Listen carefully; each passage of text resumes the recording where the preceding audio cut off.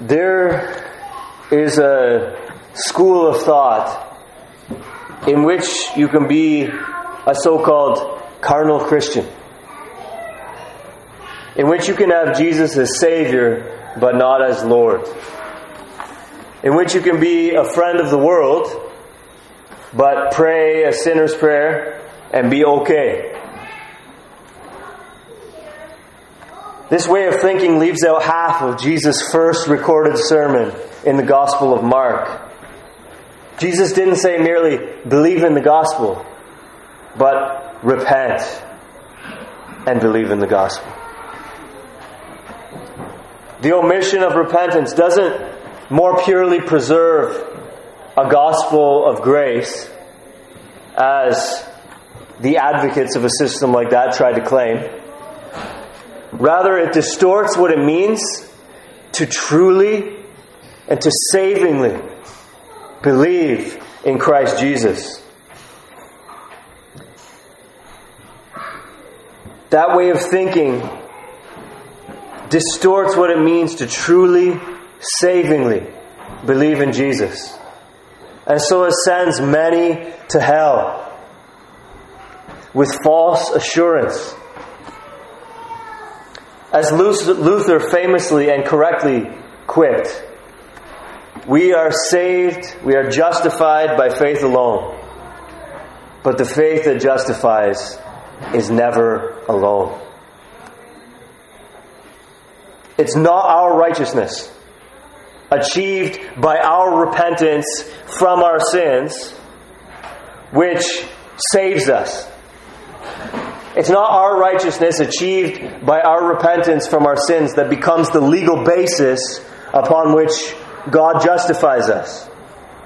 The saving righteousness for all who are ever saved is the righteousness of Christ and Christ alone. But mark my words, you have never laid hold of Christ's righteousness by faith unless there is repentance alongside your supposed faith. Because true, genuine, saving faith doesn't disrespect Jesus by telling Him that you want Him as Savior but not as Lord. The true faith that saves doesn't want a little bit of Jesus, only enough to get you into heaven. The true faith that saves is the faith that looks upon the face of Jesus Christ and sees the glory of God there. It's the faith that arises out of a regenerate nature, out of a nature that has been born again, that is no longer dead in trespasses and sins, but has been made alive. It is faith which arises from a nature that hungers and thirsts now in its renewed state for righteousness. And so true saving faith looks to Jesus and lays hold of His righteousness by faith. And that righteousness of Christ becomes the sole merit upon which God looks and counts us as righteous. But that faith which looks at Jesus and sees in Him the glory of God, that faith is always accompanied by repentance. If your life then is not marked by repentance and the inevitable and attending holiness, then you may be sure that you don't have Christ's righteousness imputed to your account. Here's the big idea of tonight's message, which I'm going to draw out of the events of Esau's life as recorded for us in Scripture. There is great danger in being a so-called carnal Christian. There is great danger in being what we might otherwise call a cultural Christian. One who professes a relationship with Christ Jesus. But the repentance, the holiness that ought to characterize us as Christians is nowhere to be found. There is great danger in being that kind of so-called Christian. And you need to repent if you are that kind of Christian. You need to repent before it's too late. Let's begin by reviewing Esau's story. Primarily two major events that occur prior to Genesis 28. And they're the events that I just read. The first is the sale of the birthright. Esau's sale of his birthright to his brother Jacob. We remember that Esau came in hungry, probably at the point of truly and genuinely needing some sustenance, as opposed to merely wanting some sustenance. It's not that he came home from work and was a little bit peckish and needed a snack. He was really, genuinely in need of sustenance. But it's likely that Esau had options. As we discussed when I was preaching on that a number of weeks ago, presumably there was more food in the wealthy man Isaac's tents than simply this stew that Jacob was cooking. But Esau fixated on the red stew. He's thinking with his eyes instead of with his head. And as Job says in Job 31 and verse 7, his heart has gone after his eyes. He won't accept alternatives. Not the birthright of inestimably greater value, nor even alternative meals. Esau has to have that red stew. And so he sells his birthright in exchange for it. That's the first event that needs to be in our mind. The second event that needs to be in our mind as we come to our passage tonight is his loss of the blessing. Now, his loss of the blessing should have been a logical consequence from his sale of the birthright to his brother. Really, Isaac should have been intending to bless Jacob, because the birthright was now Jacob's. It was by right Jacob's. It's, after all, the birthright. After that sale, Isaac really should have been intending to bless Jacob. But we saw when I preached on that section a few weeks back that Isaac wrongly was still intending to bless his favorite son, Esau. This doesn't justify, however, Jacob's deception. Jacob did wrong in that passage.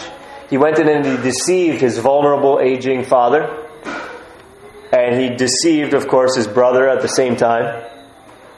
Swindled him out of the birthright that the blessing that Isaac intended to confer upon Esau. Just as Jacob's walking out, we read, as soon as Isaac had finished blessing Jacob, when Jacob had scarcely gone out from the presence of Isaac his father, Esau his brother came in from his hunting. Esau walks in to receive his blessing and finds that it's gone. It's no longer available to him. He pleads with his father for a blessing. He pleads with tears. Chapter 27 and verse 38 tells us. And our passage tonight, Genesis 28, 6-9, comes on the heels of and within the context of those events. It's not hard to understand what's happening here, so we're not going to spend a lot of time with exposition. We're going to focus most of our time on application. What does this mean for us? But let's look briefly at these few verses before us. Genesis 28, 6-9. Let's examine this scene before us with that context in our minds. Now Esau saw that Isaac had blessed Jacob and sent him away to Padan Aram to take a wife from there. And that as he blessed him, he directed him, "You must not take a wife from the Canaanite women." And that Jacob had obeyed his father and his mother and gone to Padan Aram.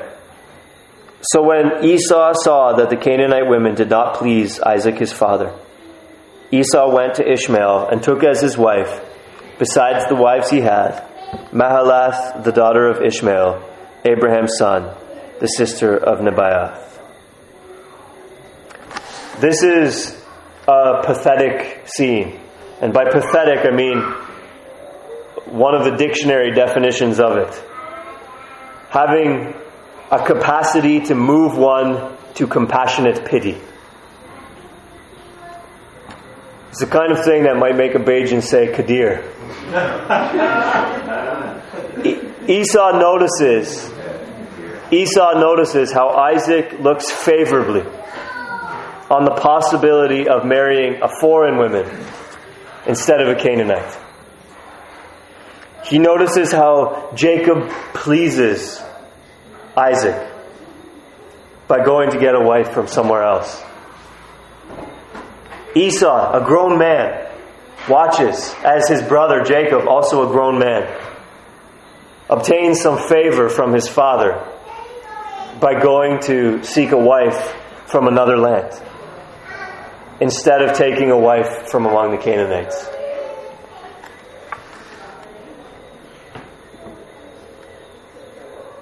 And in what appears to be a last-ditch attempt to get some kind of approval from his father, which might yet, at the 11th hour, lead to some kind of blessing, Esau goes and takes a wife who is not a Canaanite, in order that he might please his father. And what good does it do? What changes as a result of this attempt? Nothing. Poor Esau remains without his birthright and without his blessing. Does Jacob even notice? Does Isaac even notice? Does he look favorably upon this last attempt of Esau to curry some favor with the old man? We're not told. But it certainly doesn't reverse the course of what has already transpired. Jacob is gone, and Jacob is gone with the birthright and the attendant blessing. And Esau now has 2 Canaanite wives and one who is not. It really is a pitiable scene. It's just too late for Esau. Too little, too late.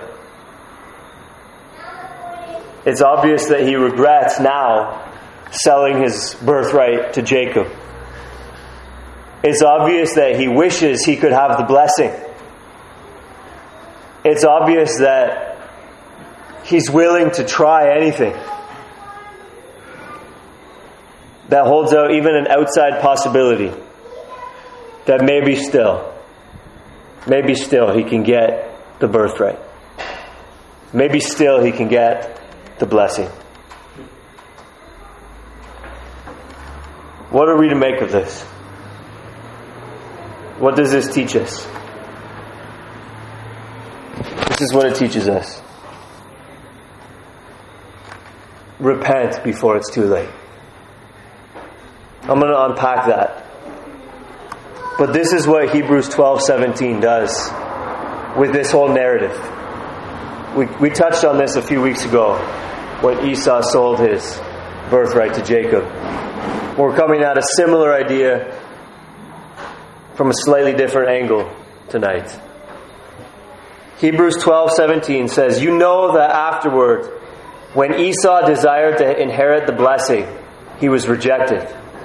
For he found no chance to repent, even though he sought it with tears." As I've said before, many wrongly interpret this as a warning about an event that may happen in your lifetime. That one day you'll want to come to Christ, but you won't be able to, and He won't have you. Well, that's not a correct interpretation of this verse, if only for the statement of Jesus Himself, who said, "Whoever comes to me, I will never cast out." No one needs to fear today that they're in that position of Esau, who found no chance to repent, even though he sought it with tears. Jesus calls to all and sundry, "Whoever comes to me, I will never cast out."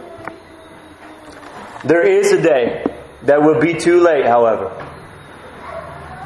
But it's the day that they put you in the ground.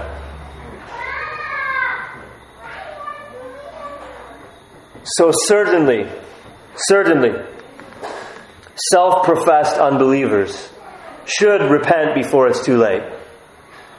There will be a day when it's too late. When that bell tolls and it's all over. They put you in the ground. It's too late. Unbelievers, self-professed, self-conscious unbelievers certainly should turn away from their sins and place faith in Christ Jesus, who alone can save sinners. Certainly, that is one application of the idea that there is such a thing as it being too late to repent. However, in Hebrews 12, it's not actually self-professed, self-conscious unbelievers who are in view. In Hebrews 12, it's professing believers. Professing but false believers who are primarily in view. And they also should repent before it's too late. The context of Hebrews 12 is not the openly unbelieving, but those who claim to be God's people but are dabbling in sin. Those who are not resisting it. Those who are not fighting it as they ought. Those who are not responding to the Lord's discipline with repentance, and therefore are not walking in the way of the holiness without which no one will see the Lord.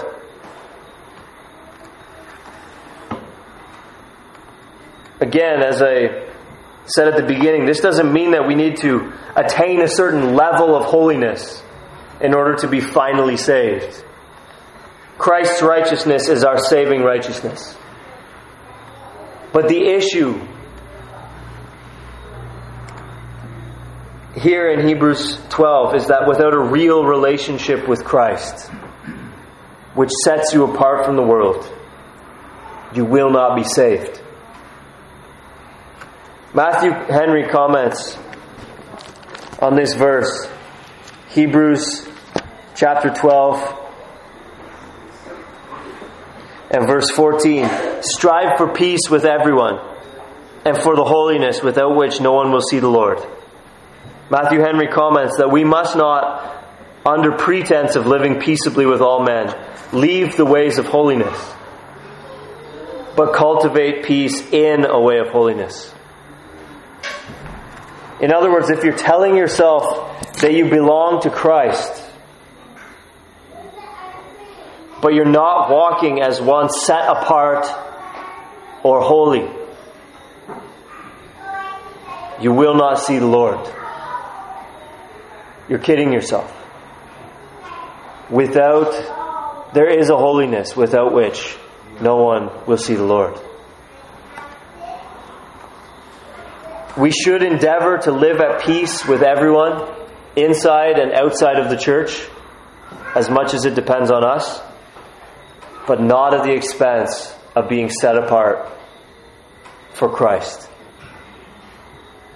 Not at the expense of being holy. We read in James chapter 4 and verse 4, "Do you not know that friendship with the world is enmity with God? Therefore, whoever wishes to be a friend of the world makes himself an enemy of God. It is those who are professing faith in Christ, but who are living as friends of the world, that the author of Hebrews is cautioning in Hebrews 12. He uses the first person plural. Let us lay aside every weight, Hebrews 12 and verse 1. Let us run with endurance the race that is set before us. And then in verse 3 he says, consider him, that is the others whom he includes in the us. Consider him who endured from sinners such hostility against himself, so that you may not grow weary or faint-hearted. You see, he's speaking to professing Christians in Hebrews chapter 12. Verse 7, it is for discipline that you have to endure. God is treating you as sons. Verse 11, for the moment all discipline seems painful rather than pleasant, but later it yields the peaceful fruit of righteousness to those who have been trained by it. What's the implication? You, professing Christians, be trained by the discipline of the Lord. Verse 12, therefore lift your drooping hands and strengthen your weak knees. You see that he's not talking to those who are self-professed unbelievers. He's not talking to those who know, who are conscious of the fact that they are not Christians. He's writing to Christians and he's instructing them about the Christian life. Make straight paths for your feet, so that what is lame may not be put out of joint, but rather be healed. And verse 14, strive for peace, professing Christians. Strive for peace with everyone, and for the holiness without which no one will see the Lord.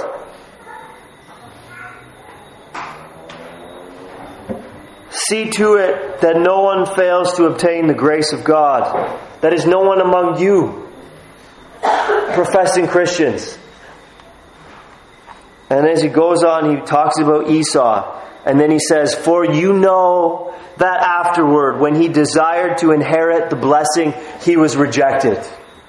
For he found no chance to repent, even though he sought it with tears. The point here is not that Esau was what we might call a carnal Christian or a cultural Christian. That's not the point. The point is that just as there was a time when it was too late for Esau, so there will be a time for carnal Christians, for cultural Christians, when it will be too late. Too late to have saving dealings with the Christ that you have professed falsely. That's the point that he's making in Hebrews 12. So repent before it's too late. Certainly, yes. I mean, obviously, unbelievers come to Christ, because when you die, if you don't come to Christ, you're going to be punished for your sin in hell. So unbelievers, hear me loud and clear. You repent before it's too late. But actually, in the line of thought of the author of Hebrews, in chapter 12, this repent it's too late, this implication of repent before it's too late, in his thinking, the author of Hebrews, he's actually aiming that implication more at those who profess Christianity, but are not being trained by the discipline of the Lord, but are not striving for that holiness without which no one will see the Lord. Those who are not lifting their drooping hands and strengthening their weak knees. Those are the people that he's aiming at. And he's saying, be careful because there was a time when it was just too late for Esau. And he found no chance to repent. He was rejected, even though he sought it with tears. It's as if the author of Hebrews is saying, be careful, carnal Christian. Be careful, cultural Christian. You who are friends with the world, but think that you're okay with God because you prayed a sinner's prayer. You who think that you're okay with God because you have an outward form of religiosity. Be careful, because that in and of itself is not what Christianity is. You have a counterfeit. And there will be a point when it will be too late for you to get the real thing.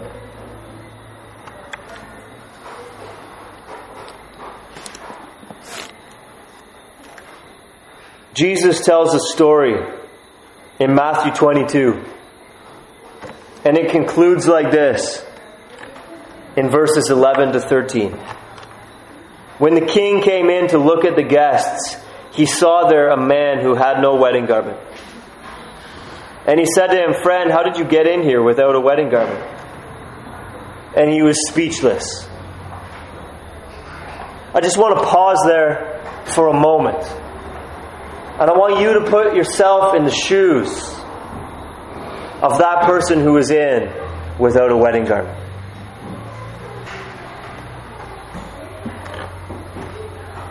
I want you to put yourself in the position of that person confronted by the king.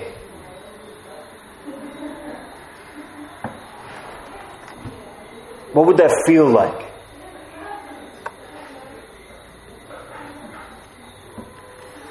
Then the king said to the attendants, "Bind him hand and foot and cast him into the outer darkness. In that place there will be weeping and gnashing of teeth."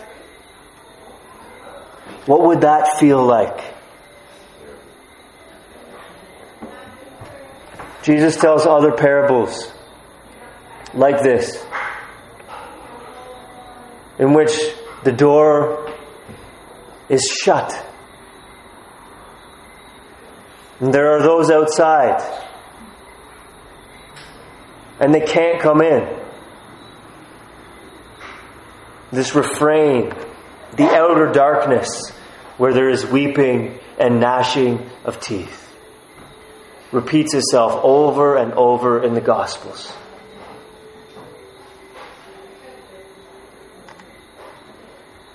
When you think of Jesus' famous words, "Depart from me, I never knew you." There will be a time when it is too late. And you may fumble around for something to say. You may, like Esau, try to make one last-ditch effort to somehow get God on your side. Somehow get a blessing.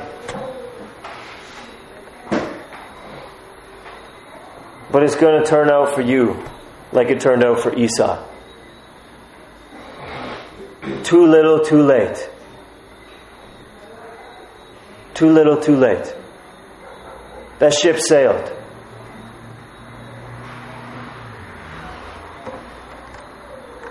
The gospel is only good news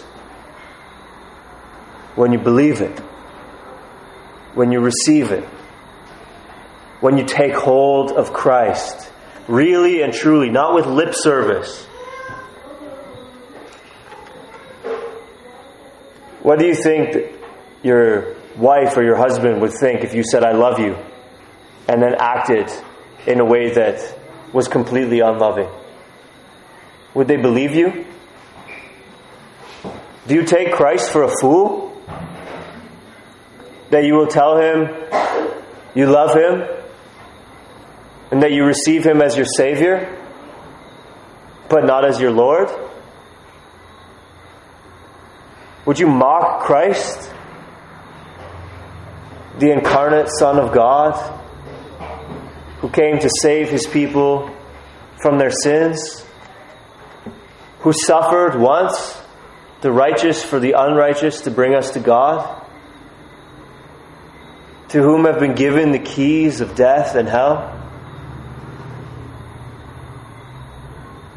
Would you mock Him by saying, I'll have you as Savior, but not as Lord? Would you mock Him by saying, I love you and I'm a Christian,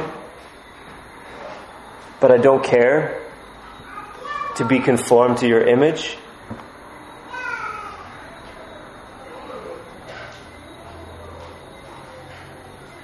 Biblical Christianity doesn't fool around like that with Christ. All of us are sinners. 1 John 1 makes that clear. All of us are sinners. So being a Christian is not about being sinless. And neither is it, as I said, about attaining a certain level of holiness in ourselves so that we can pass muster with God on the last day. Our saving righteousness is only the righteousness of Christ that we lay hold of by faith.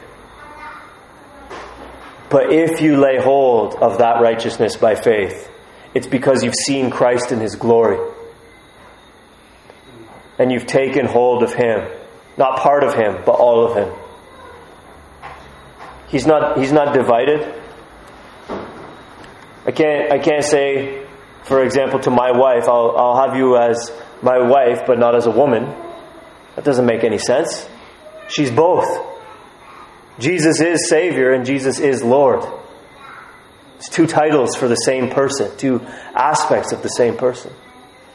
The faith that saves lays hold of the Savior who is the Lord, and the Lord who is the Savior.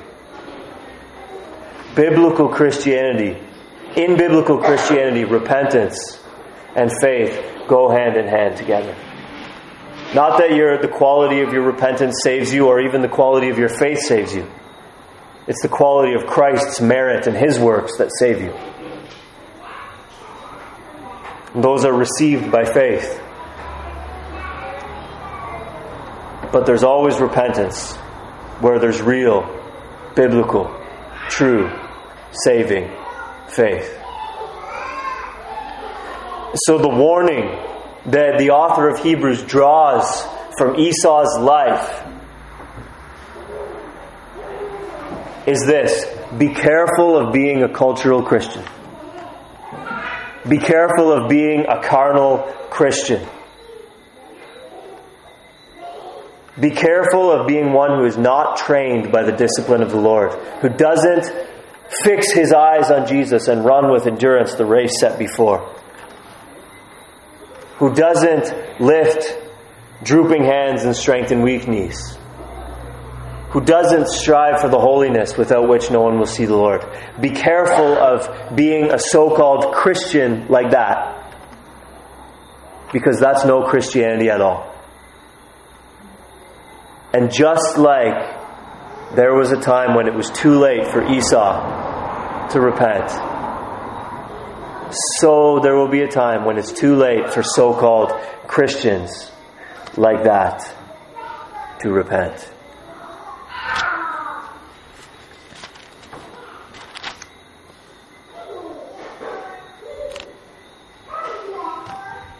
Tonight then, look at your own heart and take stock. Is there genuine, saving faith? That faith that looks at Jesus and sees a spotless lamb, a perfect man, with no moral blemish, who has answered in his life the just demands of God's law. Is there in your heart a faith in Christ as the Lamb of God, that spotless Lamb, slain on Calvary, bearing the wrath of God that you deserved for your sins. Is there in your heart a faith that looks on Jesus not as a dead, long decomposed peasant lying in a grave somewhere in Israel? But is there in your heart a faith that looks on Him as a resurrected Savior who always lives now, who has ascended and is there as a priest at God's right hand, always living to make intercession for you? And is there in your heart a faith which looks at that Christ as a king, whom heaven must receive until that day when He returns to consummate His rule and reign, to destroy that last enemy, death? Is there in your heart a faith that beholds Christ in all of His glory? Not a truncated Christ, not a divided Christ. But is there in your heart a faith that looks on Christ in all His glory? In each of the aspects of His work. And lays hold of all of Him. And seeks to run that race with endurance, looking to Him. That seeks to be trained by the Father's discipline. That seeks day by day to strive after that holiness without which no one will see the Lord. That seeks to lift your drooping hands and strengthen your weak knees. Is there in your heart that kind of faith? If so, brothers and sisters, be comforted. For you're not Esau, but Jacob. You have obtained the blessing. If Christ is yours, then all is yours in Him. But if there is not that kind of faith in your heart, if you know that you're playing games, if you know that you are not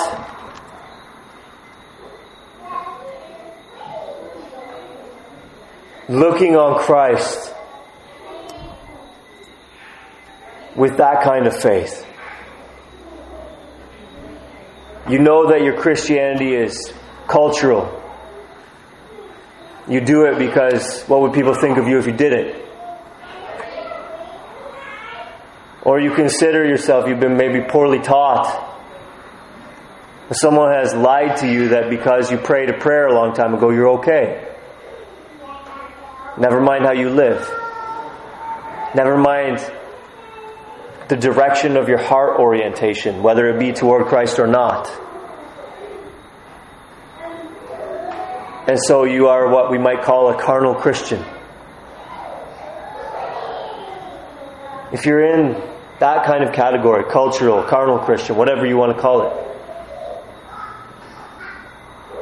repent before it's too late. And let me assure you, after speaking so soberly and so sternly, let me assure you, as I did at the beginning, that if you repent, Christ will have you. And if you're living and breathing, you're not in that category yet. that Esau was in, where it was too late to repent, though he sought it with tears. Come to Jesus even tonight. He will have you. He said, whoever comes to me, I will never cast out. So come to Jesus.